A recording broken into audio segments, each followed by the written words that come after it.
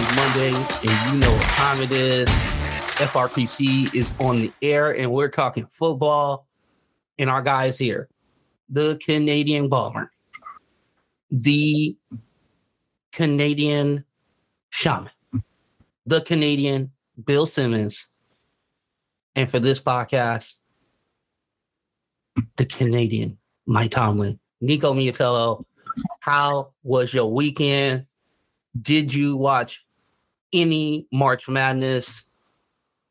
Did your soon-to-be wife, Shannon, finish the Hogwarts game? I need a lot of details because I feel like I haven't caught up to you in about 3 or 4 days. Yeah. Lots going on here at the house. What's up?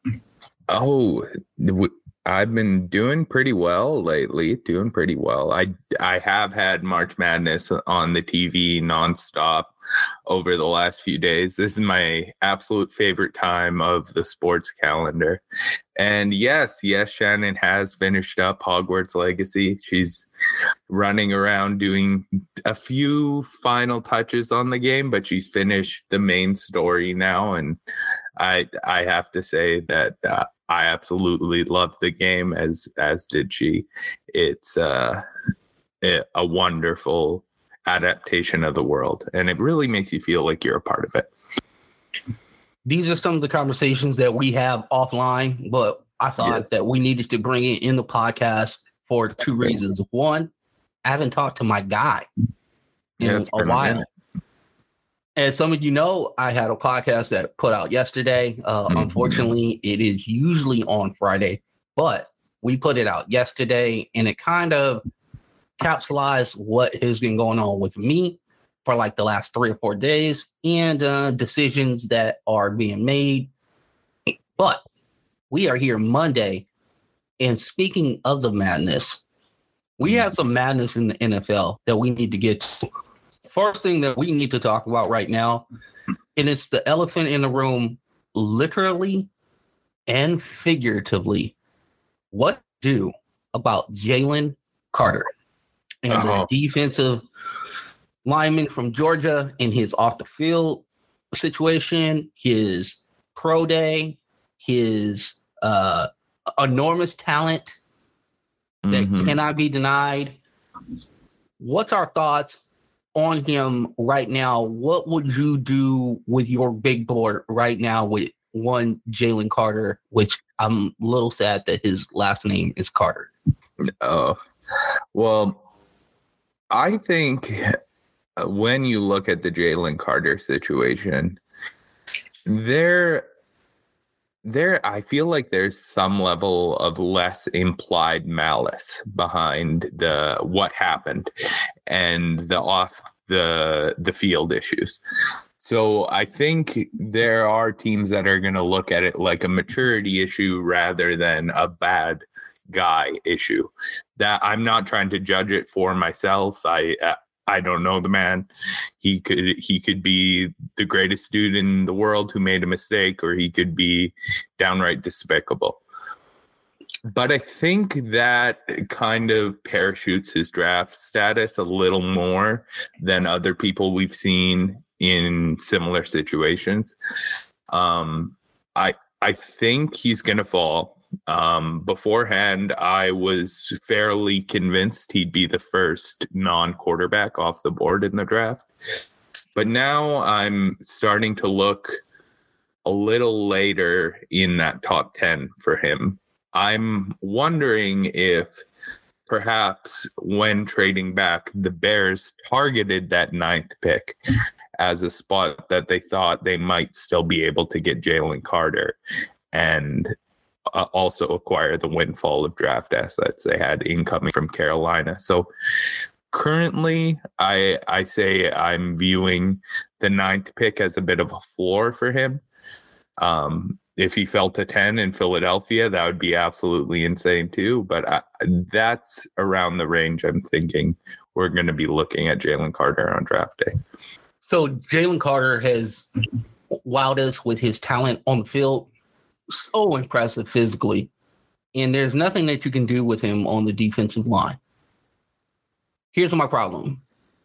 Bro, you are entering your job interview and you're coming to the job interview in a disheveled suit, if that, basically. And also, it doesn't look like you kind of really want the job. Like, stop eating cheeseburgers, bro. 9 pounds over your weight. The other deal is that he didn't even finish the proceedings on the pro day. Mm-hmm. Not a good look, unless he has a promise in the draft. I don't know that to be true. I have not checked on it. I don't know if he just kind of, all right, I have a locked in spot. Mm-hmm. I don't know if Chicago's that team. I don't know if the Raiders are that team. Mm-hmm. These are the type of guys that I start putting little check marks next, and I go, this could go really well, and somebody's going to have a steal. Or we are going to be talking about this guy 2 or 3 years from now and going, what a disappointment he has been. My question to you is, it's going to be culture if he flourishes, correct? It's going to be a facility that has a no-nonsense tolerance for his type of behavior that he has shown over his years in Georgia. Because if we are thinking that this is the only incident, let me kind of run down some of the things I have heard. 1, late to meetings. 2, late to practice. 3, not showing a bunch of intensity in practice. 4, multiple little skirmishes that have happened away from the team. I'm not saying he's a bad guy. I say he's young. But I'm wondering, with all of that being said, Nico, what organization personally would you want Jalen Clark to go to really kind of put his career back on track? And I swear to God, if you say the Pittsburgh Steelers, we are going to have a problem. No. Well, if you want to talk in terms of maturity, that would actually be playing with Cam Hayward would be great for him. However, I hear you got a little bit of madness on the mind there, because you did say Jalen Clark instead of my God, I did. Jalen Carter, you did. Oh my God, yes, sorry. Hey, shout out to my guy who tore his Achilles. I am a UCLA fan, so therefore, a clap all day. So yeah. Jalen Carter. I'm sorry, I apologize. Yeah, no, it's all good. Jalen Carter, I haven't heard obviously as much of this stuff as you have on missing meetings and stuff. I've heard some people talk positively about him on that side here and there, but that being said, everyone wants to talk positively about their prospects at this time of year. I personally had dismissed the 9 pounds overweight at the pro day a little more and being unable to finish the drills because of the legal situation that had came up at the same time.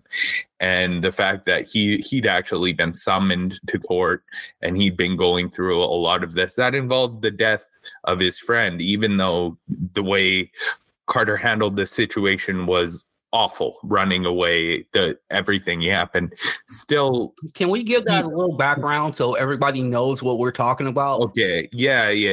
The situation that Jalen Carter got an arrest warrant issued for earlier this month was he was involved in a drag racing situation with another player on the team and also a member of the team staff.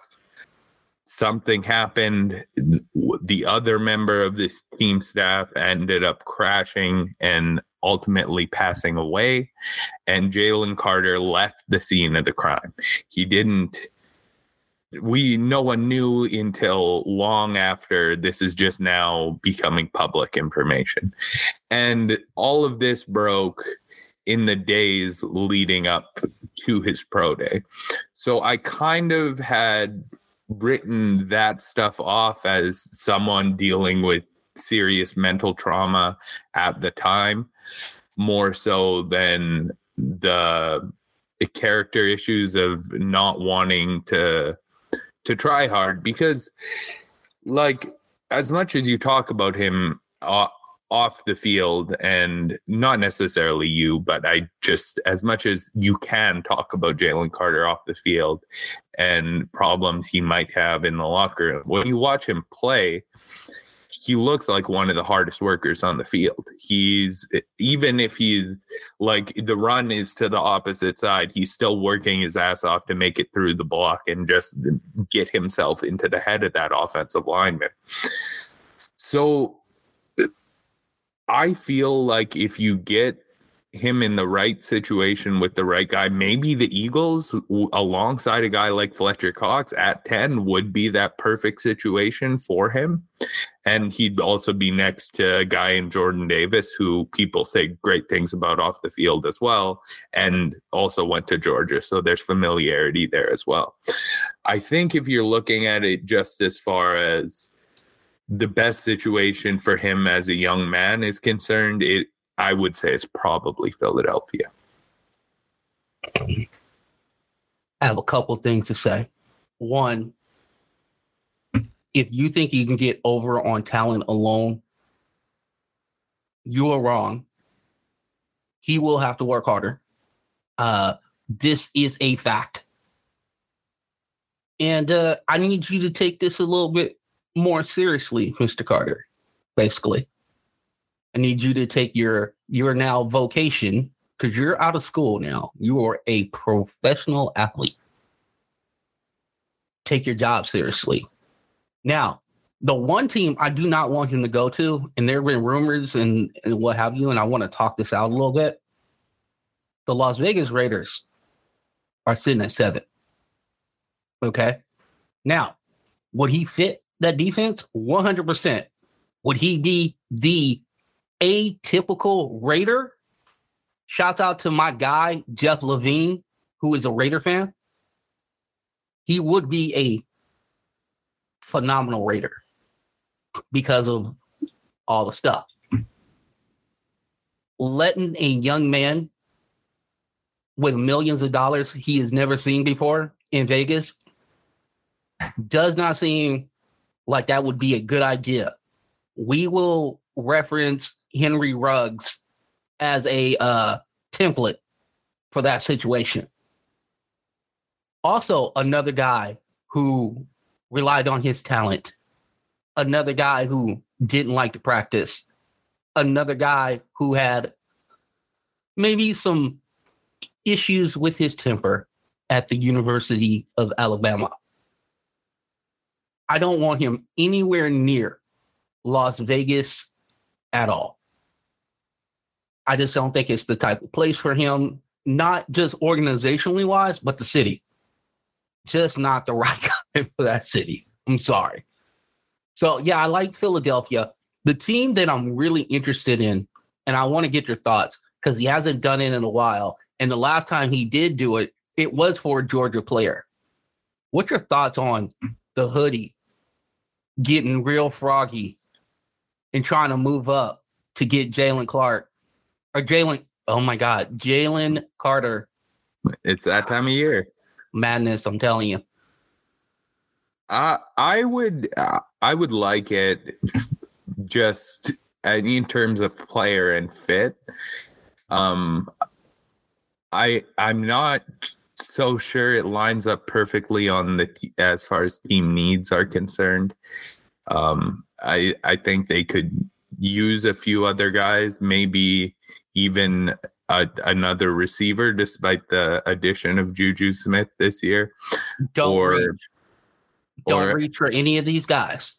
I don't think you necessarily have to reach. I think people, if they sit where they are, there's going to be some solid players falling into their lap. Just for me, if I'm at 14, I'm the GM, I'm making this call. There's not one wide receiver I'm drafting. Oh, I would. In 14. I would. If you're talking like 18, now I'll draft. I would very easily take Zay Flowers at 14, and he is the exact type of guy who I think would fit perfectly into that New England system. He is an incredibly hard worker, great route runner, and a guy who, when I turn on the film, obviously I'm not trying to say he's going to be this player, and he doesn't have the strength that this guy has, but he reminds me a lot of Antonio Brown.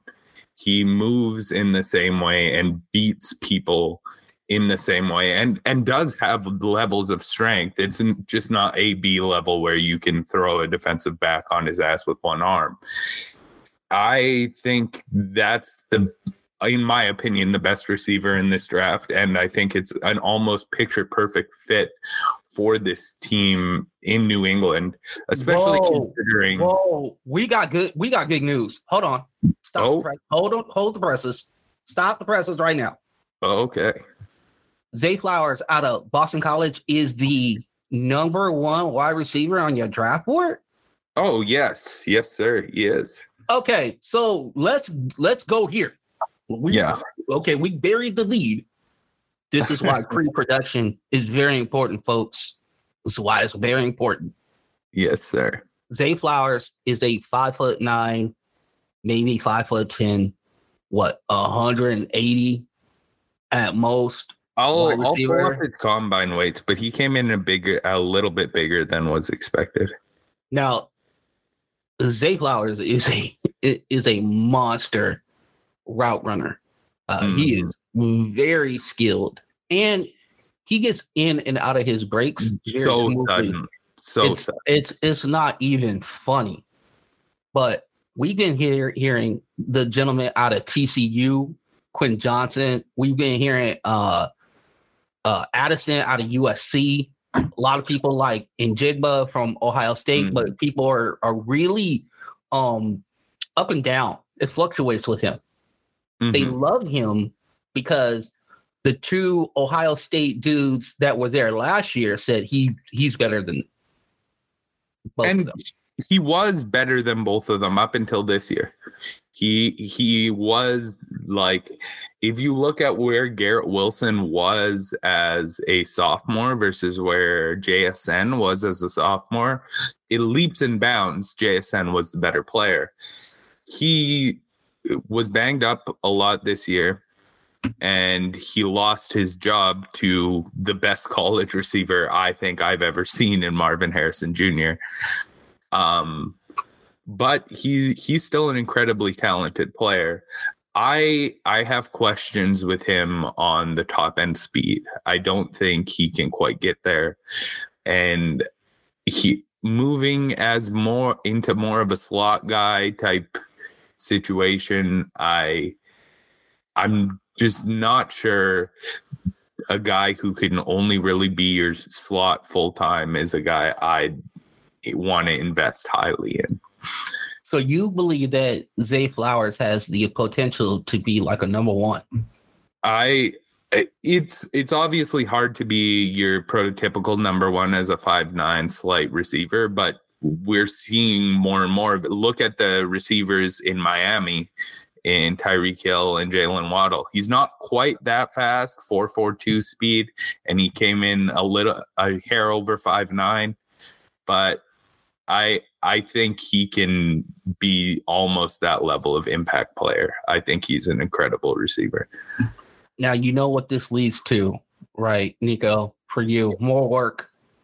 Mm-hmm. More work for you, Nico, because people are going to want to see like your top 10 on your position boards. I know that the people I will come up with it. Will clamor for that. I know the people will clamor for that. Yeah, we'll get that out sometime early April, I think, something like that. Maybe the end of March. Mm-hmm. I want to move on, and I want to talk about the Aaron Rodgers to the Jets and the holdup and a possible fix to this holdup. So what's your first thoughts on Aaron Rodgers, the compensation, and why do you think this is taking this amount of time? When we last talked about this, we weren't sure necessarily what the holdup was. And we kicked around the idea of the compensation being part of the problem. But over this last week, with Aaron Rodgers coming out, I've made my intentions clear, and it's to play for the New York Jets. I think that's what the holdup is. The fact that Aaron Rodgers has came and said, I want to play, and I want to play for only this team, has made the Jets say to the Packers, no, we're not giving you a first-round pick. It's kind of similar to the situation a few years ago when Gronkowski came out of retirement and said, I'm playing, but I'm only playing for Tampa Bay. Yeah. So the Packers obviously are hesitant to move off a guy like Rodgers without receiving a first-round pick in return, and the Jets don't want to give away everything that they've built up. I think I've heard this idea kind of kicked around, and honestly, I think eventually the landing spot's going to be something like this. A second round pick this year, and then a second round pick next year that maybe has an option to become a first rounder, depending on how far the Jets make it in the playoffs. Hypothetically, let's say if they make it to the AFC Championship game, it becomes a first round pick. Something like that, I think, is where we're going to land eventually. But the fact that we haven't landed there yet shows that either the Packers are pushing strongly for more. There's been rumors that have been disputed, but rumors that they're demanding Garrett Wilson in the deal.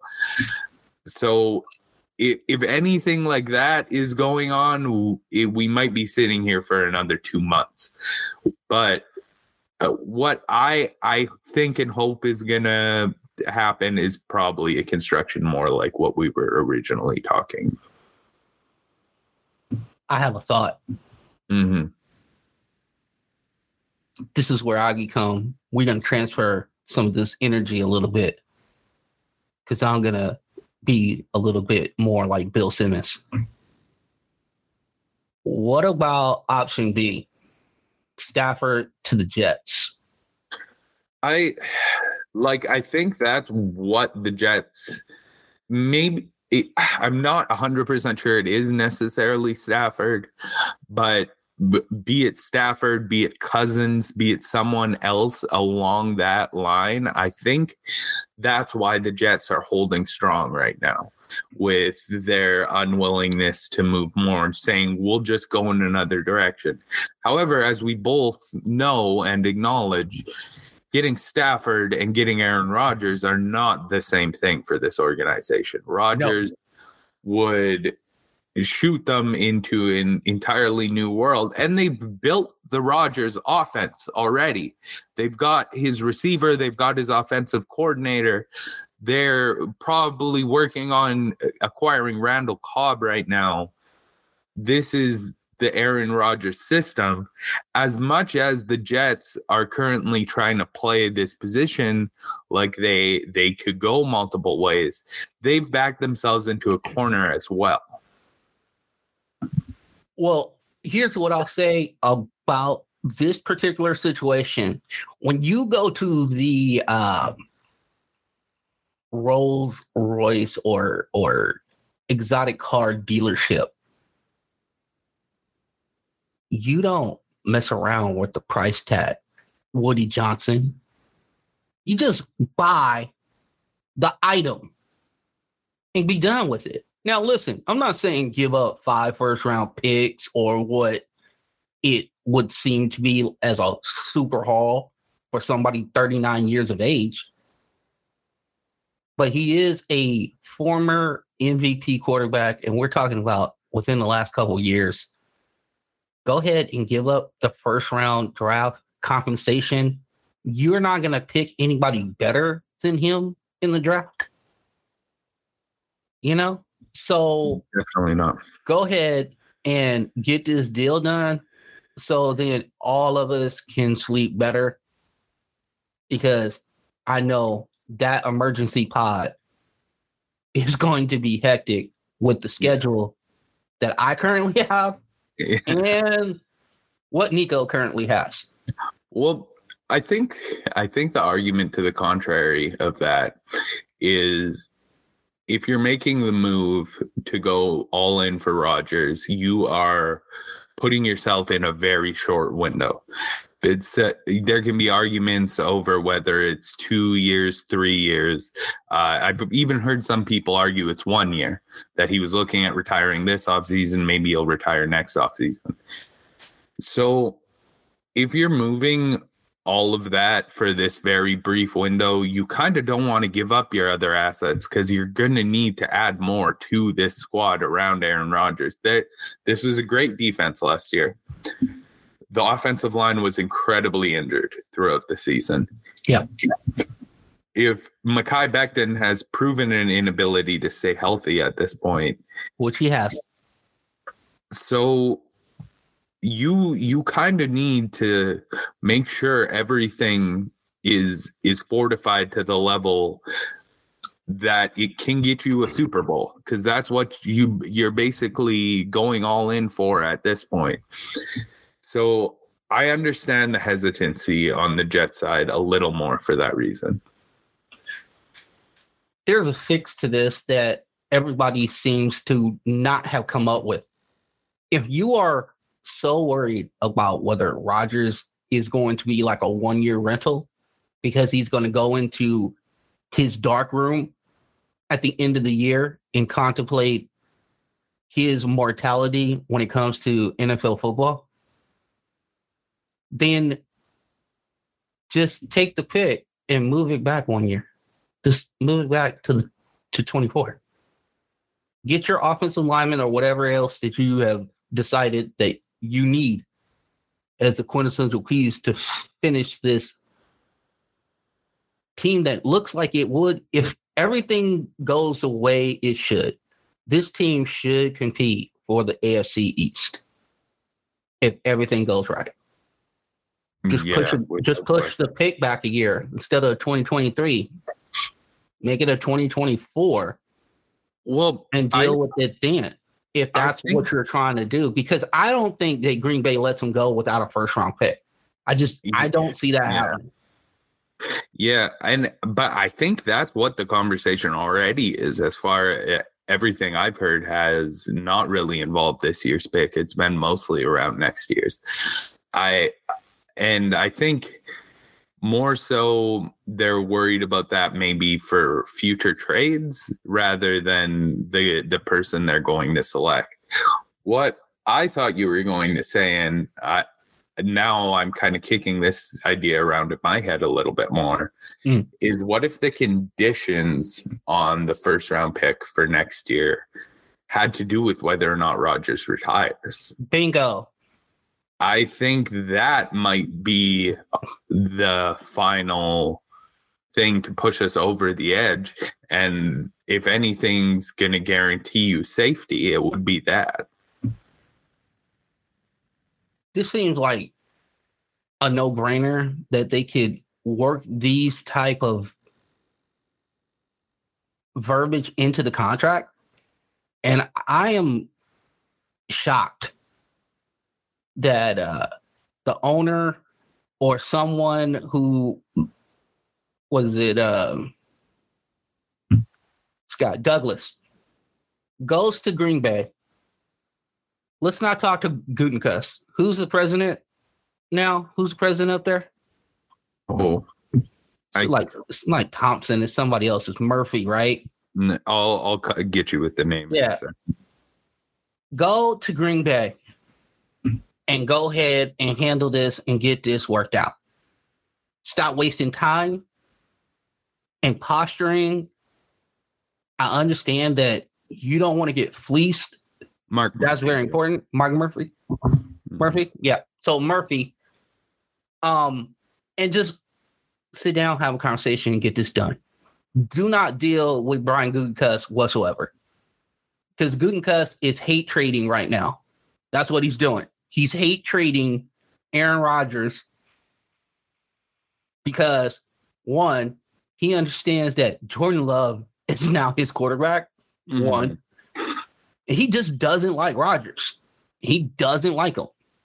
And he's going to try to get back as much as possible. I'm going to try to hurt Aaron Rodgers as much as I possibly can to help him not be able to get to the Super Bowl, because that's the one thing that Brian Gutekunst cannot have, is that dude goes to New York and wins the Super Bowl, because you know what that means? Aaron Rodgers was right. And Gutekunst cannot have that. No. Cannot. So that's my question. If for some reason this falls apart, now, like you said, you already made the statement, this team is set up for Aaron Rodgers. This would turn into being the same situation that Denver had last year. Basically, yeah. Because Denver believed in its heart that it had Aaron Rodgers. By the way, Mile High friends, I know this probably is like the first time you're hearing this. Maybe you heard some whispers or whatever, but there were long talks, went down the road with Aaron Rodgers. Why do you think Hackett got the job? Yeah, I think that's been kind of kicked around and reported at this point, that they were zeroed in on Rodgers and ended up pivoting to Russ. And that was a monumental mistake, because that team was set up for Rodgers, and this team is set up for Rodgers. And listen, I'm not trying to trade Stafford. I love Stafford. He got us a Super Bowl, which I will always be grateful for, because having the Rams in Los Angeles is a dream come true after them leaving and going to St. Louis. But $57 million contract, shoulder and neck issues, and this is the time to pivot if you can, because on the horizon is next year. Yeah. And next year is all about Caleb Williams. Next year is all about, for the NFL, Caleb Williams, Derek May, the quarterback crew that is coming out next year. If you guys think you like this class, wait till next year. Because that class is better. And it's better at the top end. And I think it has more depth than this year's class. I think this year's class is fairly deep. I like the depth overall. That's because you like Anthony Richardson. Well, even like, and Tanner McKee. When I start to think of depth, I think of like guys who are going to go outside the first round, and like the Hendon Hookers and Tanner McKees of the world. I think there's a few guys, Malik Cunningham. There's a few guys later in the draft this year who are going to start games in the NFL at some point in their career, and that's just not normally a thing that happens. Just as long as not DTR. Yeah. As long as he doesn't start in the NFL, we're good. Unless he's a running back or a wide receiver. No, I think DTR is going to have a decently long career as a guy who comes on your practice squad to emulate Lamar Jackson the next week, or whatever kind of quarterback you're going to be going up against. I think that's kind of like the floor for him, but he could work his way into being like a package backup, a QB3. Yeah, decision making will have to get a lot better for that to happen in the NFL. I watched them for a long period of time. One of the reasons why I keep my hair short is because I don't want to have to pull it out. Yeah, well, I don't think you're going to really put him in positions where he's going to have to make any decision outside the RPO, unless he takes a monumental leap that we can't see coming. Now, speaking of uber athletic quarterbacks, the Lamar Jackson drama continues. This is as soap opera as All My Children. What is it? What's the other one? What is it? Days of Our Lives. whatever, bold and the beautiful, whatever you want to call this, we're starting to hear teams. Mm-hmm.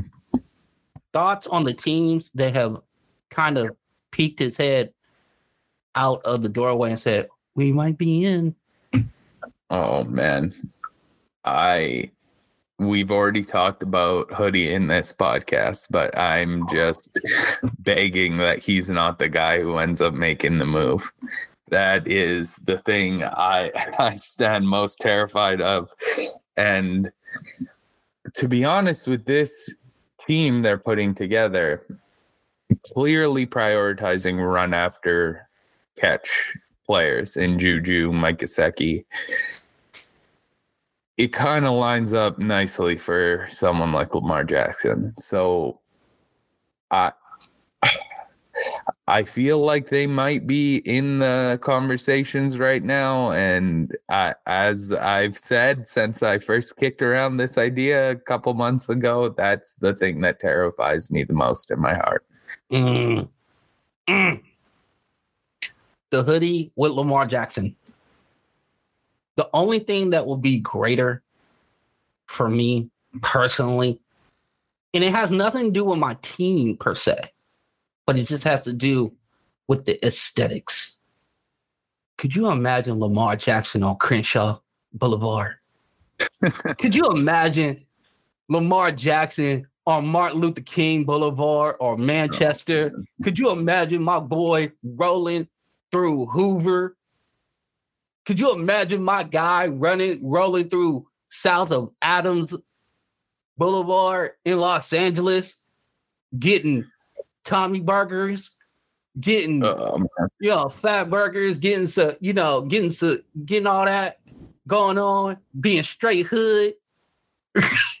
Oh man, I would love to see Lamar in LA just for the spectacle of it all. Back in the day, I used to, when we were still not sure what team was going to move to LA, I used to always kick around that the Panthers would be the best team to move to LA because Cam Newton would have been such a star, and Ron Rivera connecting with the Hispanic community would have been an absolute home run for the situation. Lamar Jackson, I think he captures some of that same energy. I always have thought that the big reason there hasn't been the stronghold of football in LA is because you haven't really had that dynamic guy to just take over the city in the way someone like Kobe did or Magic back in the day. And if you had a player like Lamar Jackson on the Rams, he could absolutely do that. And we know what the mantra is by Les Snead. What is the mantra about picks when it comes to Les Snead? I don't curse on this podcast usually, so I give it to my boy. Do not fucking matter one bit. That's right. F the picks, pretty much. We don't care. Lamar Jackson in Los Angeles. By the way, we got a ton of soul food places that he can grub up on. You know what I'm saying? We can get him at the First A&E Church. You know what I'm saying? And we can get him right up at the front with all the stars. Magic, everybody. Yeah. All the Vivica A. Fox. He can be sitting right next to Vivica A. Fox in First A&E Church if he like. We can make that happen for him. No problem whatsoever. And there is nobody in this world at this present time that I would want as a quarterback in Inglewood, California. The only reason I say it like that is if you grew up here, you understand what Inglewood really is. There is nobody who fits Inglewood more at this present time than Lamar Jackson. We lost our guy, Jalen Ramsey, because that was our street cred guy. Lamar Jackson would take that mantle and then bring it to new heights, because that's my dude. I want him to stay 100% authentic the way he is. And I'm looking forward to seeing who actually is going to go out and make that leap for him. Now, we tease about the Inglewood and Los Angeles and whatever, and we talked about New England. Now, my question to you is that we talked about this the last time I believe that you were on the pod. We have like 6-7 quarterbacks, if that, as difference makers in the NFL. Mm-hmm. We have 32 teams. That leaves us with 26 to 25 teams who have quarterbacks, but obviously are not Lamar Jackson. I understand that you have to build the fit around him.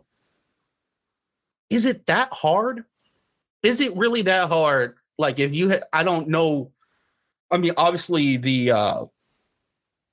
San Francisco offense might not be what he needs, but is it really hard to build around him if you have a good offensive line?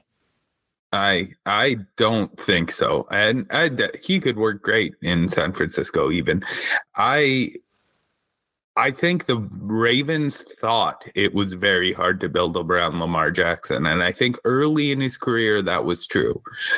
But we've seen him develop as a thrower of the football. And now he can actually do that. Let him do that. Like, I think a West Coast system where he has some easy reads, he can maybe throw to people in similar ways to how he was throwing to Mark Andrews, or even a guy like James Proche, who came close to the line, and they had some chemistry there. I think he can continue to succeed so long as you just have a check down valve for him when the things aren't going properly.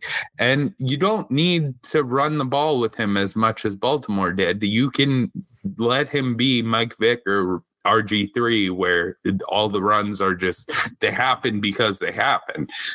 And he's going to make big plays on situations like that. So I think, like, multiple teams could make a guy like Lamar Jackson work. They just need to be willing to try new things with him that he hasn't necessarily tried before. Maybe work out some of those kinks. Yeah, I'm very confused that a talent like this has come onto the market, and we are not hearing people like step on other people to get to him. Mm-hmm. Now, I understand that there's a cat and mouse game that is being played. You don't want to show your hand, so to speak, and put things out there. But if you're a team that's pretty much like right there, why would you not go out and get a quarterback? And here's the thing. It's not like you're going out and getting Aaron Rodgers, who might be a 2-year deal, 3-year deal if you're really, really optimistic. Lamar, I mean, other than injury, catastrophic injury, which will create a guy right now, we do not want that to happen to Lamar Jackson. No. But he's 26 years old. The only thing that I can think that is the holdup is the little dirty secret that only, it seems like, me is holding on to. Because I still question the accuracy, but the problem is that the data the last 2 years is incomplete because Baltimore hasn't put anything around him. No. So now I'm at a point where I can't grade him. Him because he has nothing really around him except Mark Andrews. And that's not sufficient enough for a top-end quarterback to really show what he can do. So please put something around him and allow him to flourish. That would be my hope if he stayed in Baltimore, which I do not think will happen whatsoever. I will go ahead and still say that I do not believe that Lamar will end up in a Baltimore uniform. If he does, I will come back on this pod and say I was wrong and do the mea culpa, but I don't think that's going to be the case. Yeah, I definitely agree with that. And I I had a hard time pulling up the stat quickly, but I'm pretty sure Lamar has been near the league lead over the past 5 years in dropped passes, as on top of everything else. So even when the accuracy is working, he just has the players throw it on the ground, so he can't really build that rhythm. Once we see him in a new offense that's kind of getting him going in the way you treat normal quarterbacks, I think it'll be different in that category. Switching topics, one real quick thing, because I know you have a Pittsburgh thing that you want to get to. Mm-hmm. So I want to go back a little bit, Nico. Yeah. Maybe about 5-6 years ago, maybe a little bit longer. There was a gentleman who was drafted, and he was going to get drafted early. Then a video surfaced in a gas mask. Yeah. And my man was higher, not than a kite, but then our space station in outer space. All right. The International Space Station. So now, my man just received $50 million guaranteed. Yes. And he's doing something really smart. He's not signing long-term contracts. It's 2 and 3 year deals, and let's get out and get more money. He is pushing the AAV for offensive linemen to new heights. I want your thoughts on Laramie Tunsil becoming the LeBron James of the NFL. That is a decent comparison, actually. Obviously not as players, but just in terms of what LeBron did for contracts for elite players in the league. I think that's definitely also true for Laramie. Kirk Cousins tried to do it, but didn't work too well for him. He's a very good player, especially when he gets the penalties under control. Sometimes he has that problem, but he's one of the best tackles in the sport. I'm really happy that the Texans kept him, because there were a lot of rumors that they were going to ship him off somewhere else after trading so much to get him in the first place. And you're about to bring in a brand new quarterback and you're trading away your franchise left tackle. That didn't make any sense to me. I think I'm really happy for Laramie Tunsil being in such a good spot after such an awful thing happened to him on draft day. It also broke on draft day that he took money to play at Ole Miss, that some person in his life he pissed off, I guess, and started leaking all the information about him. I remember hearing that gas mask video that eventually came out was from like 4 years before his draft situation. He was like a 17-year-old kid in the video. And that it was always awful that happened. And especially the way the NFL treated the situation with Roger Goodell being like, oh, that's why the draft's exciting. So to see Tunsil be making so much money at this point and be in such a power position in the league, it's something that warms my heart. I think it was really smart for them to lock him up, especially now. Especially now. You're about to go get a quarterback. Yeah. You can't be playing around. Can't be playing around with that. Lock that dude in. Mm-hmm. For sure. And I just love the move, how he's doing it. Yeah. And I thought it was interesting because the only reason we talk about Laramie Tunsil usually is the draft picks and the compensation that, that Miami got for him. You know what I'm saying?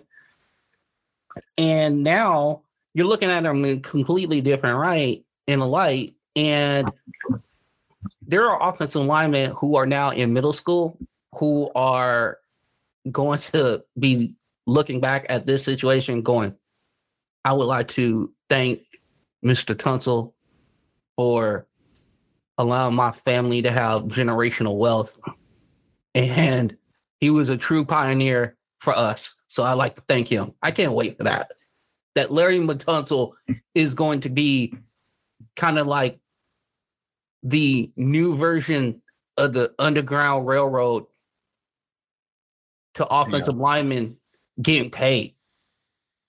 Very shots out very exciting. Yeah, I'm super happy with basically the whole way that situation unfolded. It seemed like it was going to be something sinister, and especially considering the Texans organization has some pretty black marks on them recently. So to see them get something like this right was something that made me happy. Yeah, they've had a rough go a little bit lately. Mm-hmm. You had some information about the Pittsburgh Steelers. Everybody drink. Oh, yeah. Shout out to my mother, who is resting comfortably in the hospital, dealing with all myriad of ailments. So this is going to help her.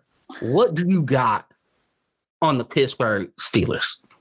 I came into free agency and how it kicked off with the whole Cam Sutton, Patrick Peterson thing. Pretty disappointed with the way this new organization was starting to handle things. The first thing that set off alarm bells in my head is this stat that I didn't immediately know, but I knew in my heart. During the entire Kevin Colbert era, he never once gave a multi-year deal to outside free agent over 30 years old. And the literal first signing Omar Khan made was a multi-year deal to 32-year-old Patrick Peterson. And that had me instantly nervous that this organization was going to completely change the way they were doing business. But then every move that's followed since then, he's been targeting young free agents, 26-year-old guys, giving a guy like Cole Holcomb, a solid middle linebacker for Washington, who's coming to Pittsburgh, a 3-year deal, giving Nate Herbig a 3-year deal, who I am over the moon about the Herbig signing. But even going forward, bringing in Isaac Simalu, there is a clear emphasis on this team on getting stronger in the front seven and on defense, also including Landon Roberts there, and on offense, having those maulers on the offensive line, similar to what they had in Philadelphia. And I couldn't be happier about that. That is the exact way I think you need to build a football team, is through the trenches. And I was curious to see what role Andy Weidel truly had on the Steelers. And clearly the influence is huge, because they're going to get his guys, his type of dudes that haven't necessarily been the Steelers type of dudes historically. So we're in a spot where I am now incredibly excited about the Omar Khan era, where only like 2 weeks ago I was sitting nervously. And as you're optimistic about the Omar Khan era, I am less optimistic about the Les Snead era. Oh, and I'll put it to you this way. Mm-hmm. Great Gaines is gone. Yeah. Ashawn Robinson is leaving right out the door as well. Mm-hmm. I packed the bags of Taylor Rapp. That's why you and I haven't talked over the last 4 or 5 days. I packed his bags for him. I did all the boxes. I put all the newspaper inside the stemware and everything for him. I couldn't get Taylor Rapp out of town quick enough for me. But the defections off the defensive line are alarming to me, because there hasn't been any coming in. Nothing. We have no defensive line. at this point, except for Aaron Donald. And I have no idea what the move is. Unless you're telling me that we're stripping it down. Then if we are stripping it down, we need to get rid of Matthew Stafford. If we're stripping this down, let's go ahead. As aggressive as we were about F the picks, we need to be as aggressive about reacquiring picks and building this team. I don't know what we're doing.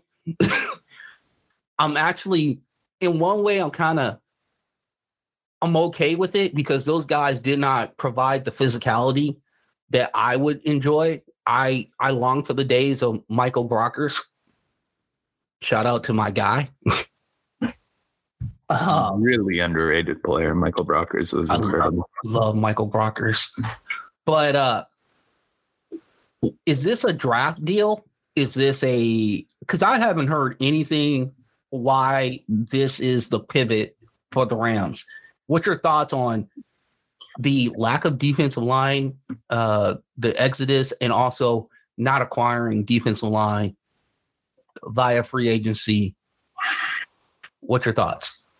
I'm really curious if the exodus has started. It seems like you're kind of tiptoeing around it at this point and unafraid or sitting a little afraid to make that Stafford move. That being said, I'm not sure what situation Stafford would just slide into easily right now unless that Jets thing changes. There's a ton of teams that he would slide into because I'm going to tell you right now, if Tennessee, I do like the Thielen signing. They're definitely they're cutting everyone. They're bottoming out with all the power in their body, I think. Tennessee. I'm pretty convinced they're in the Caleb Williams lottery next year. Well, I'll tell you this. I don't know for certain. I don't. And we are not that far away from it, but I'll just throw this little nugget out there. The whispers of trading Aaron Donald during the draft will get larger. So you know. Aaron Donald is a prime candidate for a draft day trade. Ooh. That would be a go ahead and say you heard it from your boy. And listen, I'm not trying to break news. This is me reading the tea leaves. That's what it is. There is no real evidence. I haven't talked to anybody, but I do believe that as we get closer to this draft, I am starting to think that Aaron Donald will no longer be a Los Angeles Ram, and that will start the rebuild. That will be the seminal piece that starts it. That would absolutely start the rebuild. If that's truly happening, I would love to throw Pittsburgh's hat in the ring.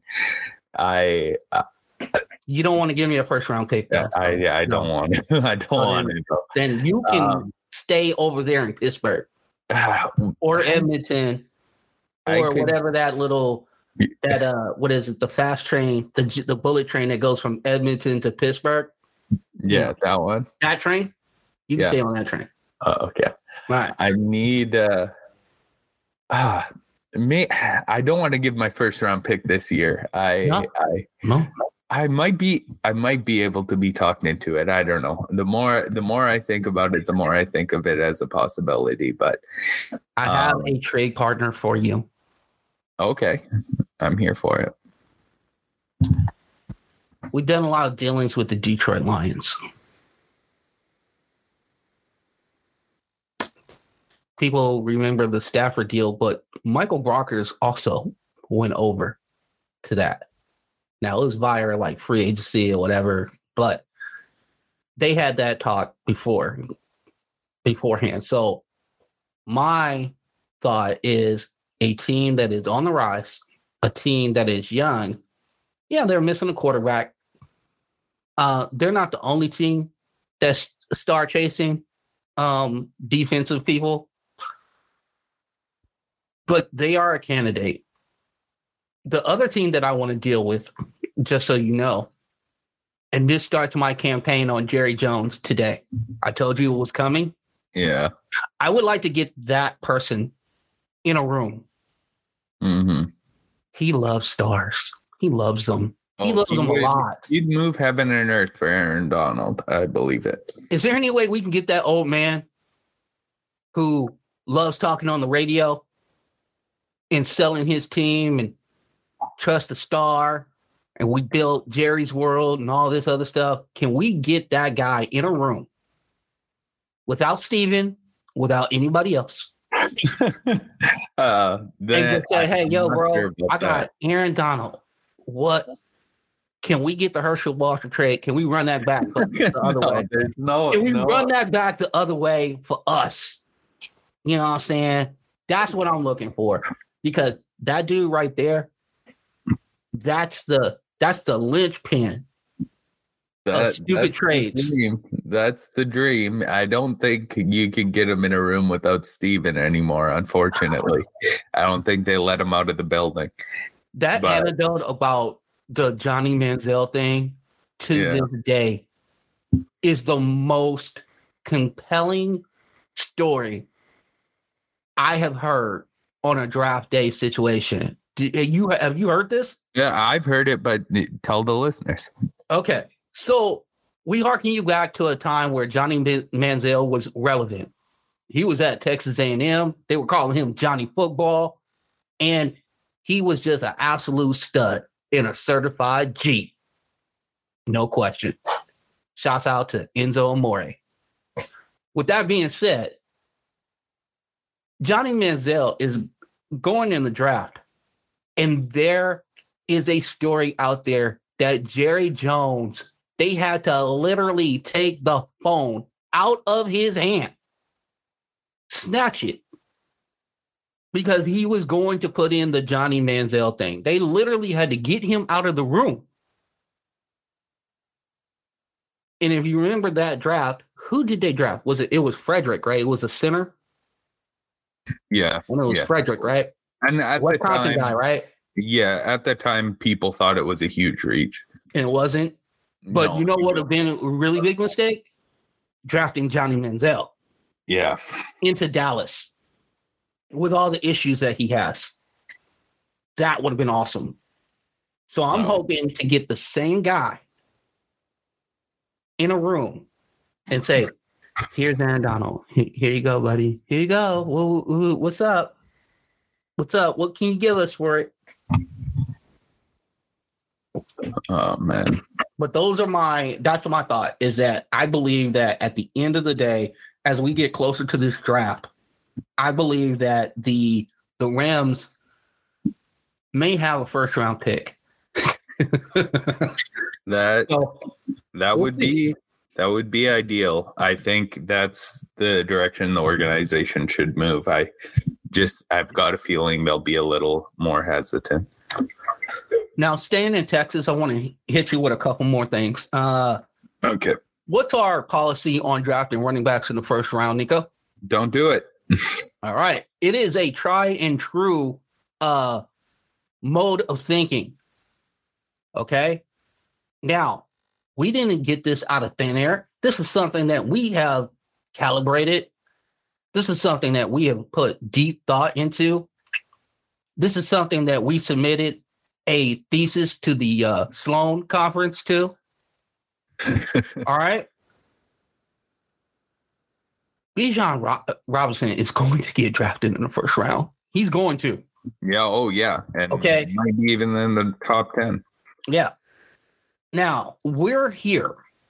We're at this point. Are we starting to see a shift in thinking about drafting running backs in the first round because of the necessary skill set that they provide in the passing game, also pass protection, the ability to get yards after the catch, yards after the first initial contact. What's your thoughts on Bijan Robinson being the I guess patient zero of this new deal? I don't.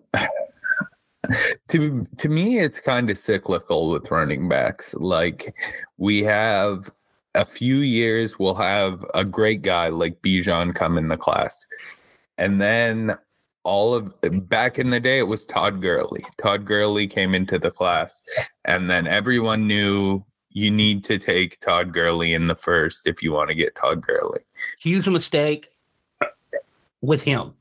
I will tell you personally, I wouldn't have done that. Yeah, I think because of the injuries before. Yeah. But I think that we're going to see Bijan go up high. I also have a feeling we might see a guy like Jahmyr Gibbs get drafted in round 1 towards the back half. But I think it's going to probably lead to a few more years of guys taking the running back of the day up high. And some of those guys are going to be busts. Some of those guys are going to be hits. Maybe with some luck, we'll get another Saquon Barkley mixed in there. But eventually, there's going to be more wrong selections at the running back position than right ones. And teams are going to come back around to not selecting running backs in the first round. And then we'll have a few years without any running backs in the first round. And it just seems to repeat and repeat and repeat like this over and over. And I'm expecting something similar to end up happening here. We'll see Bijan go in the first and maybe a few more. But I just still think it's a bad idea, though. If there were a running back to make me change my mind, Bijan would probably be that guy. Nico, I have a theory that I want to run past you. I put a lot of thought into this. I had to open the Diet Coke because there's a lot of gravity to the situation. I believe that running the numbers in eye test and just kind of looking at football as a whole, I think we've hit a new development in football. The defenses are allowing offenses to go from the 20 to the 20 as easy as possible. Do whatever the hell you want. But what we're going to do is we're going to stop you in the red zone. The adjustment to that, all these itty bitty linebackers that you have in your front seven, we're going to get a physical running back. And now I think we're going to see a shift from, I'm not saying that quarterback will never, it's always the most important position. But I think there will be an emphasis on running backs who can find the end zone in multiple ways. You can't be just a running back. You have to catch it, jet sweep. Maybe you can do some wildcat, whatever. But if you show that in your college tape, the offenses need something, because we saw it this year. Yeah. The red zone efficiency this year went down because defenses are loading up. They have a 12 defender on the back end, which is the out of bounds. And there's not a lot of room to navigate. So you have to be more creative. You know how you can checkmate that situation? You get a running back that you can guarantee yourself some end zone touches. That might be the key to springing some of these offenses and some of the red zone inefficiency that we saw last year. I could see parts of that. The way I look at it more is we're in as everyone likes to say, the cliche, a copycat league. Last year, the team that we saw that was consistently successful in the red zone and in short yardage situation was the Philadelphia Eagles.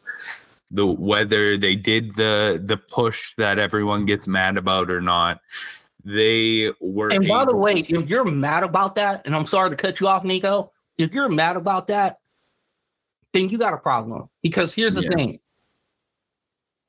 Everybody wants an edge. And they just found the right guy who squats 600 pounds as a quarterback. And they found those maulers along the offensive line who are going to push the defensive line out of there. And I think that's more of the direction it's going for the short yardage game, is just getting these mammoths up front and having an athletic quarterback who can provide your defense some duality out of the RPO game, out of the play action game, and just leave the defense kind of guessing. I think we're going to see more of a shift in that direction rather than going for these running backs in the first round, because the running backs worthy of it are just so rare. There's like one Saquon Barkley. We've seen guys like Todd Gurley, Leonard Fournette go in the first round and play really well, but just burn out quickly. And I think we're going to probably repeatedly see that with running backs, especially with the way the game's played today. Mm-hmm. The one other thing that I'll rebut on that is this. Keeping your quarterback healthy is the number one priority.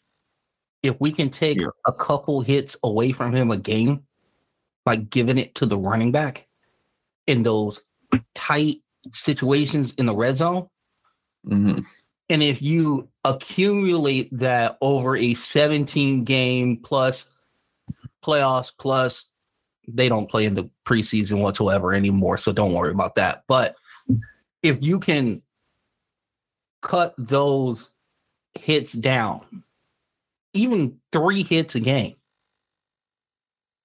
that's 51 less hits in a regular season. That's significant to a quarterback. And what's the most disposable position in the NFL? The running back. So if you can get a running back who is disposable, and we have said many a time to each other and on different platforms, on different podcasts. By the way, this is our first journey down the podcast road. We are glad that you guys are here, but this is not our first journey down it. No, sir. That you can find a running back in the 3rd round. But some guys are worthy of a first round pick because they have a nose for the end zone and they can be instrumental in the red zone efficiency game. And that's what I'm thinking that we're going to see. I wonder if the guy who is 6'2", 220 pounds, who is flying around as a linebacker, if he doesn't play running back anymore. He doesn't. Because you don't get enough money, and your career is so much shorter at the running back position. These elite athletes just don't play the running back position anymore. They move to the defensive side of the ball. Some of them even move to the offensive line. We've seen guys become, if you're taller, you can become a tight end. There's more positions for you to play that are going to lead to more money for you long term than the running back position. And that's probably the biggest problem and the reason why we don't really have those elite running backs anymore, because it's really only a certain body type that if you're like 5'8" to 5'11" and you're around that 200 to 230 pound range, you can basically only play the running back position. So those guys repeatedly play the running back position. And we've seen like elite players come out of that build. It's just, you're not going to see these game changers at at the same rate anymore. And I would be honestly more willing to just throw a 5th round pick at the running back position every single year, hoping I get a hit once. If I don't dispose them, it's a 5th round pick. Doesn't really matter. I like that. I believe in that. I was just trying to see if there was a way that we can help this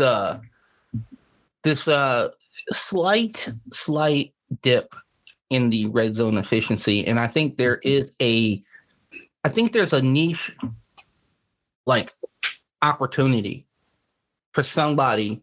Now, maybe Bijan is the guy who turns the running back position around. I don't know. I don't think so. I think we are in a passing league. I think this is where we're going, but teams want to win.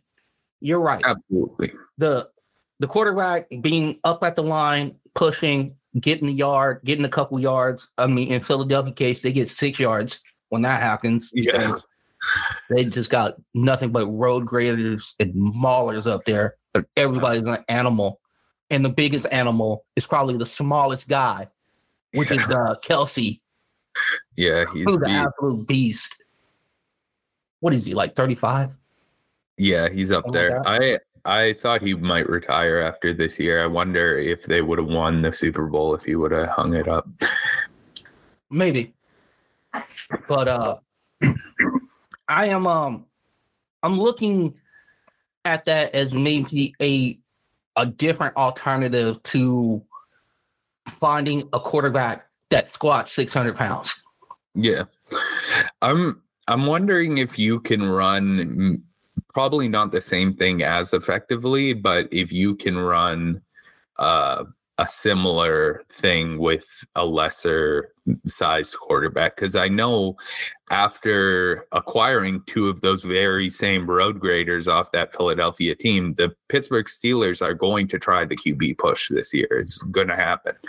It's going to be worked into the offense. So we're going to see if you can have some level of success. You're not going to have the same level of success, but if you can have some level of success with a small guy like Kenny Pickett, which is basically like the polar opposite in just like build to a guy like Jalen Hurts.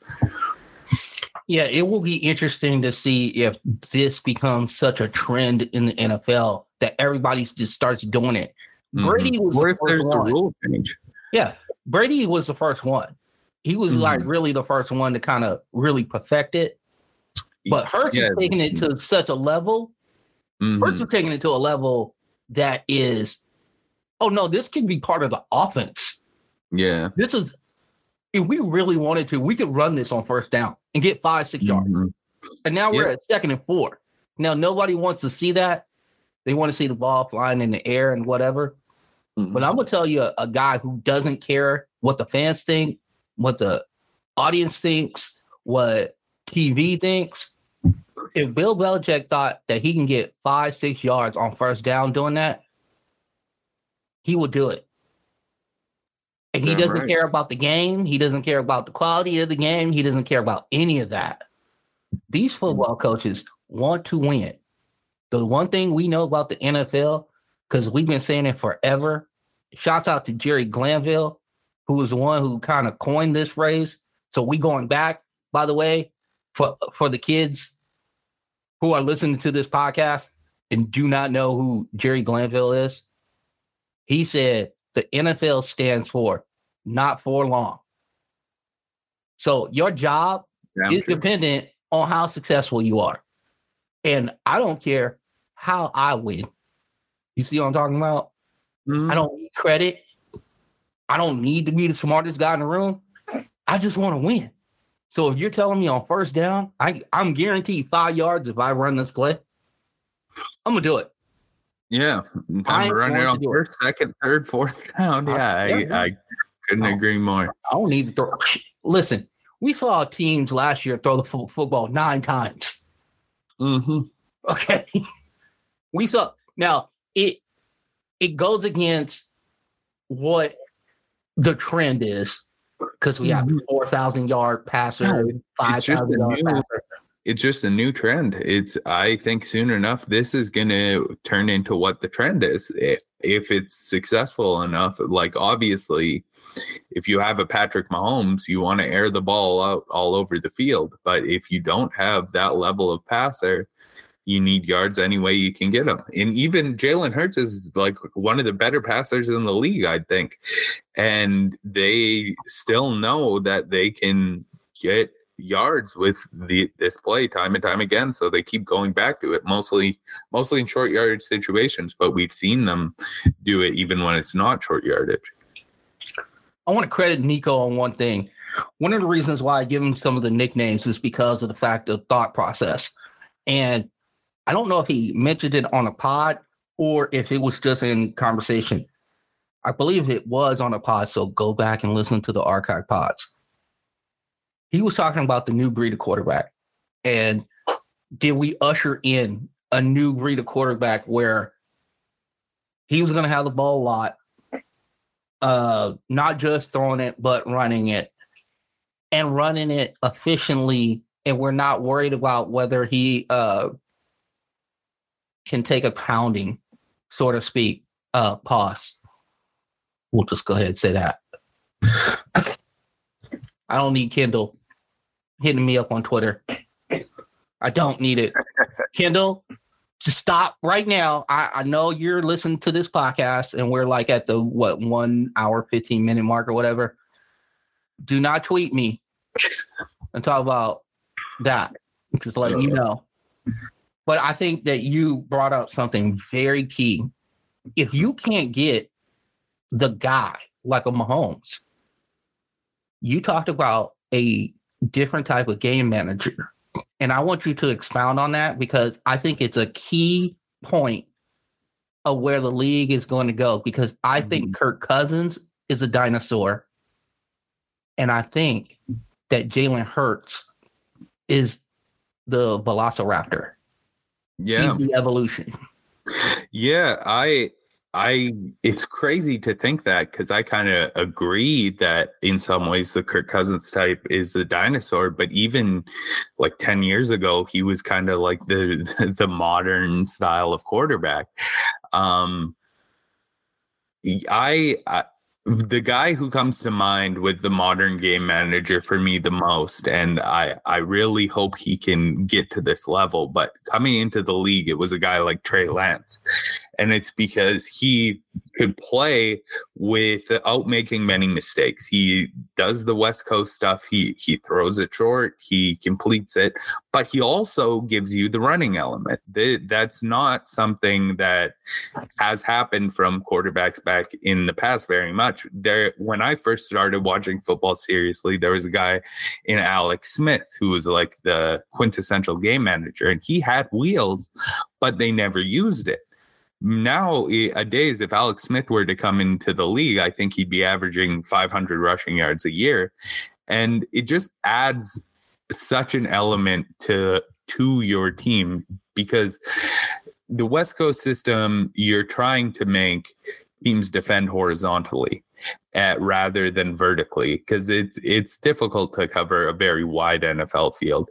Once you add the element of running as well, you have to cover so many more yards of the field horizontally. And it just absolutely puts defenses in a spot where they have nothing to do unless they want to play a spy and take a player out of coverage, and all of a sudden you get dotted up. It's clearly, I think, the direction the league is going in. If you can't find a guy like Mahomes, if you can find a guy who can be Brock Purdy but also run the ball and pick up a few yards here and there, you're in a really good spot. So this is why I hired Nico. This is why. Well, because very much, brother. You know how I feel. Because this is what we're talking about, because we are trying to think outside the box, because at the end of the day, Mahomes don't grow on trees. Josh Allen's don't really grow on trees, but you can win a football game with a really good quarterback, not a great quarterback. And now if you say to him, we're also going to allow you to use your wheels to get yards and to matriculate us down the field without turning the ball over, this seems like it can work. This seems like a really good idea, because the one thing that a lot of old school football coaches talk about, there are like 4 things that can happen when a ball is thrown. Your quarterback can get sacked. It can be incomplete. It can be an interception, or the positive thing, it can be caught. Now, there's a couple other little things with that we can add on to it, but those are the 4 interference. That was the big addition in the early 2010s, is we started getting these wide receivers who could draw pass interference calls as well. And that became another positive play for the offense. Now that we're 10 years removed from this, we don't have cornerbacks that are as grabby as they used to be. So that pass interference, getting you those significant yards you can get otherwise, is not as a reliable form. So we've seen teams move more into the direction of moving the ball sideways, and we've seen those teams continuously get to the Super Bowl. It's even the Bengals do a great job of it, considering that they have a deep passing attack.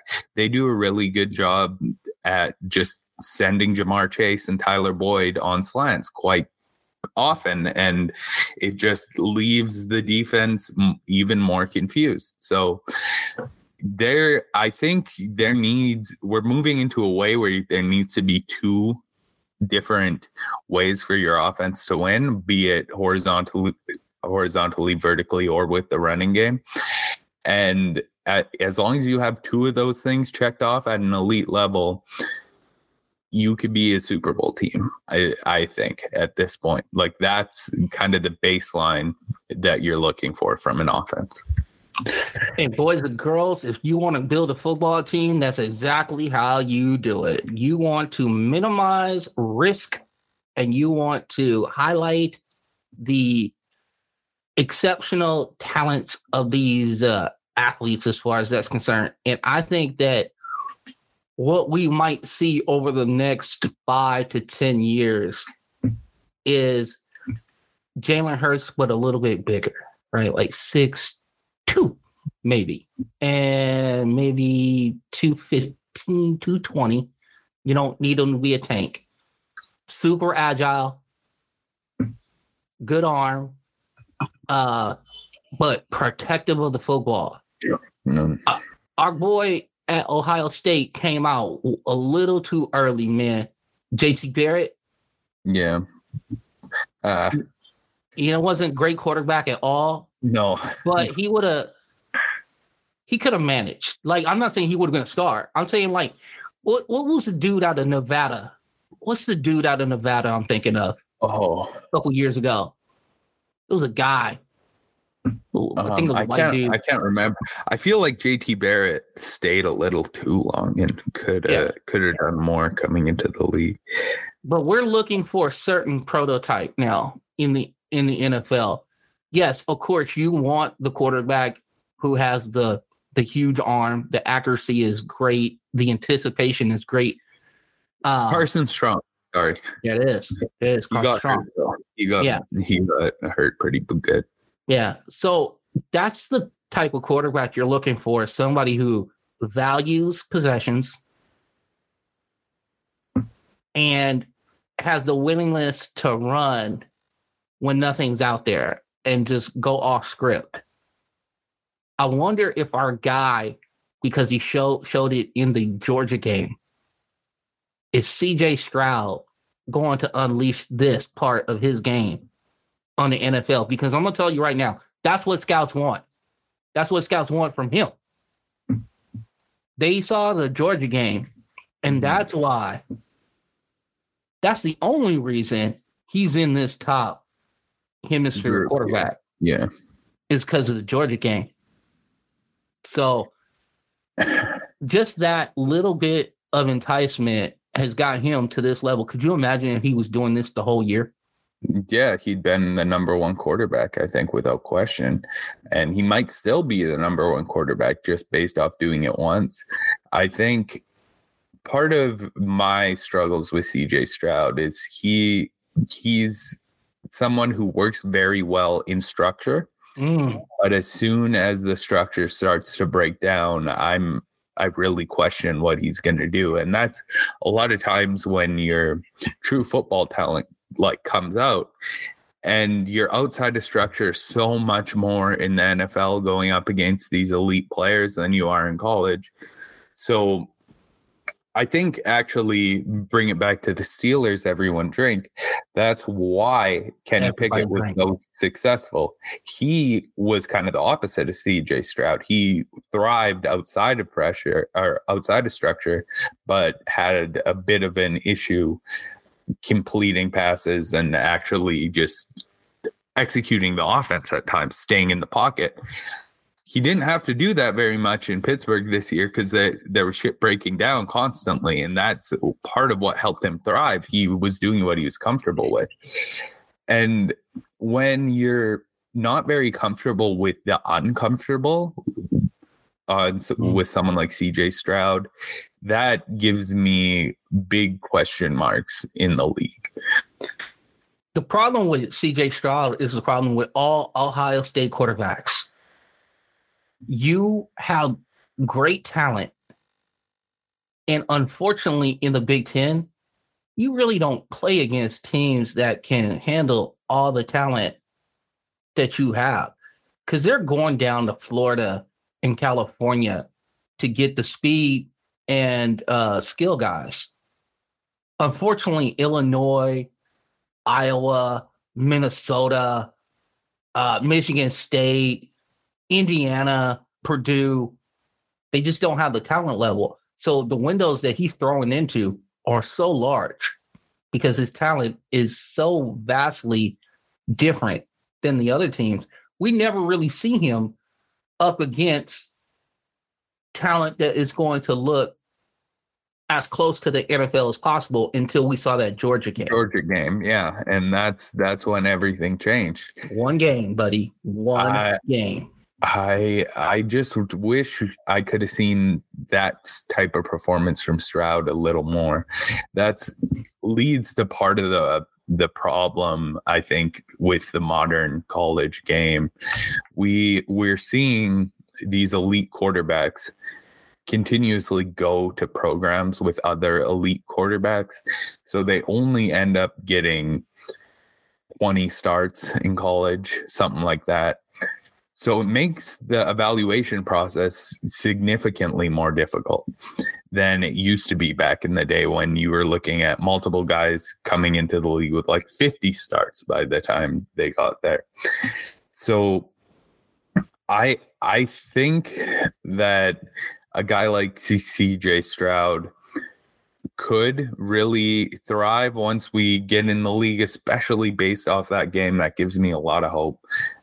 But the problem is you can't know nowadays. And that's probably a big part of why we're seeing a very high number of quarterback busts versus back in the day when Ryan Leaf was like a rarity. Now it feels like every year we're getting a Mitch Trubisky who's basically obviously he wasn't as hyped as a guy like Ryan Leaf, but he went in the same area.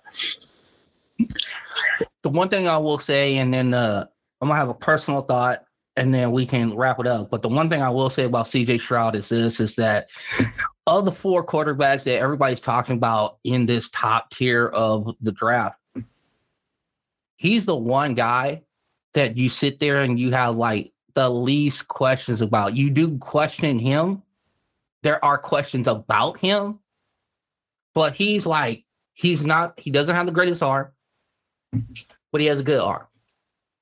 He doesn't play off script, but we have the Georgia game. He doesn't turn the ball over, but how much pressure did he have? What teams did he struggle against? Penn State, Michigan, right? He didn't struggle in that Georgia game, really, but he did struggle against Penn State and Michigan. So now You look at Anthony Richardson, you look at Bryce Young, you look at Will Levis. All three of those guys have that one glaring thing. Mm-hmm. And it's glaring. Where CJ doesn't have the one glaring thing. A lot of things are like, there's some things, but they're not like a beacon from space that you can see. Mm-hmm. I will say it. I will still say it. I moved on my quarterback ranking, so you know. Okay. Bryce Young is the number one quarterback. Mm-hmm. I am going to buy the guy, and I'm going to buy the character, and I'm going to buy the talent. I still do not know if the physicality is going to cut him literally in half. Yeah. Which I pray every time Kyler Murray touched the football. Now, I will have another quarterback that I will be praying for. You might have to pray even harder for him. Every time he touches the football, man, I am going to be on this dude. Man, the first time he steps up in the pocket and gets cranked, I'm gonna my heart's gonna jump out of my chest. The one thing I worry about is concussions because of the whiplash action of the collision. So the head snapping back and him being small. Those are the type of things I think about. But I sat there and I was like, you know what? I can't do this. I see the kid. I see the talent. I see the progressions. I see the leadership. I see the calmness when everything is burning down around him. So for me, as much as I'm scared about the height, the weight, slender build, all of that, if I'm just going off talent, he's my number one quarterback, and that's what I'm going to base it on. Yeah. I know he's going to work hard. I don't think he's going to get in trouble. He hasn't shown any propensity for that. Oh, no. If you talk to anybody at Tuscaloosa, they'll tell you he's a perfect prospect outside of the height. Yeah. Everything else checks out with flying colors. And, the height and weight, because if it was just the height, he'd be my number one prospect too. But the weight has me questioning it a lot. He is an incredible young player, and I totally understand having him first. I've talked to a lot of people who do have him first, and I get it. I'm just scared. No, I get it. I understand why. I just got to be bold. I was sitting there and I was straddling the fence last week, and I sat there and talked myself into like CJ Stroud, and I was like, well, if you look at everybody else, they got all these like real like super glaring issues. And then I was thinking to myself, wait, Bryce Young is very, very talented, and all the poise and the ability to dissect defenses and things of that nature that we always look for in a quarterback and manipulate the defense to move a certain way. These are all things that he does. So why am I, even though I know that there's this huge albatross around him with the height weight deal, I'm going to let that go. And I'm just going to look at the talent, and the talent tells me he is QB1. I understand the concerns from everybody else. They are my concerns too. But I'm going to bet on the guy. I'm going to bet on Bryce Young. So Bama fans, roll tide. Your guy, in my book, is QB1. I know Nico does not agree with that at all because of the height and weight. I wouldn't say at all. It's just... It's hard, man. I get it. Yeah, it's just out of fear that I don't have him there. It's more that I'd be scared to take him than I don't think he's the best quarterback. This is the most interesting science project we have ever had in the NFL, Nico, and I can't wait to see it. Way up there. I cannot wait to see it. This draft class is actually pretty huge for that, because another guy who I have all those questions on is Emmanuel Forbes. He's an incredible corner from all the film I've watched. I wasn't familiar before the combine, but after he showed up, I checked in on him, and he's really great. But a cornerback who is trying to weigh in at 166 pounds is just something like we've never seen something even close to that before. How do you press against DeAndre Hopkins? How do you press against anyone? You got to play off the whole time. So he's only going to go to very specific situations. Zone coverage teams. And but the thing is, you look at him on the field, he doesn't look like he weighs 166 pounds, and he doesn't tackle like he weighs 166 pounds. So it gives me the biggest question I think I've had in a draft class. Like, this isn't a guy like Tutu Atwell, who I'm just like writing off my board entirely because of the size. My God. But it gives me a headache trying to think of the way he's going to work. Like, has the league truly gotten this much smaller? I don't think so. He brought up the name that I really am. Can you waste a draft pick more than Tutu Atwell? No. Second round pick? Yeah. Okay. I'm sorry. This pod is probably going to go a lot longer than I thought it was going to go, but I'm going to get this take off. How in the hell does a round draft a 5'7", 5'6", 150-pound wide receiver and go, this is going to work? Yeah. In the second round. I don't know, man. I'm not sure where he would have got taken if you wouldn't have taken him. I don't think anyone else punt returner, and that was it, buddy. That was what his life was going to be. That was what his life was going to be. I wonder if that was like a McVay selection. Oh my God, I have no idea. You would think it was, just because he's like an offensive player with so many question marks. You'd think the head coach would need to bang the table for him. But from the minute it happened, I kind of giggled and kind of assumed this was going to be the outcome. Yeah, I want to find the scout, and I want to find who pounded the table for him. I really do. And if it is McVay, I'm going to say this right now. No disrespect to you, sir, but you can go ahead and go to the TV booth right now. If that was your guy that you pounded the table for, I need you to pound the table for some shitty players. Listen, I need you to pound the table for 6'2", 195 to 200 pound, like 50-50 guys that turn them into 80-20 guys. That's what I need you to pound the table for. I don't need you to pound the table for a 5'5", 120-pound dude that looks like he's in junior high school. I don't need that in my life. He's going to play well for the Elks in a couple of years. Oh my God, I can't even stand it. The cornerback that I have been doing a lot of work on is dude out of Illinois. Yeah, that dude's a beast. Witherspoon. Witherspoon is ridiculous.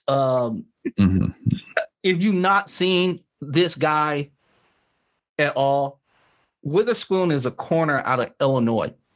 And when I tell you that he enjoys physicality, it is a complete understatement.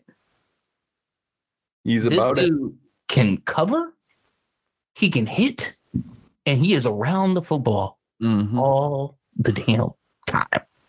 We got a couple corners like that in this class, because a guy like Christian Gonzalez, I absolutely love for the same reasons. He's unafraid to get in the muck behind the line of scrimmage and tackle guys. He rarely misses tackles. Same with Witherspoon. That's not something you often see out of top cornerback prospects, and both of them are incredible coverage players as well. But at least with Gonzalez, there's physicality. You look at the traits, you look at the height, you look at the weight, you go, oh, okay, that makes sense, right? Yeah. Witherspoon, for the people who do not know, the cornerback out of Illinois, do me a favor. Just tell them how tall he is, how much he weighs. I'll come up with the exact numbers right now. Dude is not 6 feet.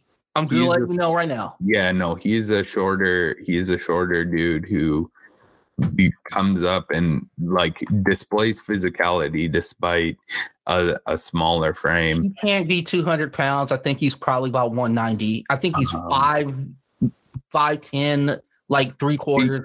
He got 5'11 and a half. That's actually really taller than I thought. And 181 at the combine. So and he hits like Michael Parsons. Yeah, I'm not hard. No hyperbole. This dude loves to hit people. Will play to the whistle. Ball skills too. Nasty corner. He will be the guy who's going to rip off your favorite wide receiver's chain. He's going to be that guy. Yeah. So if you like that type of player, which I do, I like that type of player. Man, Witherspoon is your guy. So please go YouTube some clips on Witherspoon, the cornerback out of Illinois. If you haven't done it, go do it right now. And trust me, you will come back to myself and Nico at Frontrunner PC on Twitter and at Nico FRPC on Twitter. And you give us your thoughts. If you are a cornerback need team, just do yourself a favor and just look at him go into a dark room, nobody around. It's going to be very seedy. You probably feel very uncomfortable with yourself. But the nirvana you're going to feel once you see this kid's tape, you're going to love him. For the Canadian Bomber, the Canadian Shaman, the Canadian Bill Simmons, and the Canadian Mike Tomlin. Nico, sign us off. Let the people know what we might have in store for them Friday, since we didn't get it done on Friday because of me. Oh, well, it was because of life. It wasn't because of you, but we got some more basketball stuff coming. We've been watching a ton of March Madness. It'll be good that now we're going to have a few more days to digest the games and maybe watch back the ones we missed. We'll be covering that, as well as the winding down of the NBA season going into the playoffs. We got some interesting playoff races, including a few teams in the West that you might love. So I think we're going to be covering all that. We, again, appreciate you guys so much for tuning in. Please make sure to check us out on Twitter at FrontrunnerPC and at Nico FRPC NICO. So thank you again so much, guys, and we'll talk to you later. And I have one hot take that I'm going to tease. I'm an old guy, but I have a generational take on the NBA that's coming up on Friday that is going to set the world ablaze. Yes, it is a strong take. Super strong take. I'm so excited to drop this situation. I put a lot of thought into it, so it really is not a take. It's actually a thoughtful process. But a lot of people will be really upset about it. So can't wait for that. All right. We're going to sign off, and we will see you guys on Friday. Take it easy.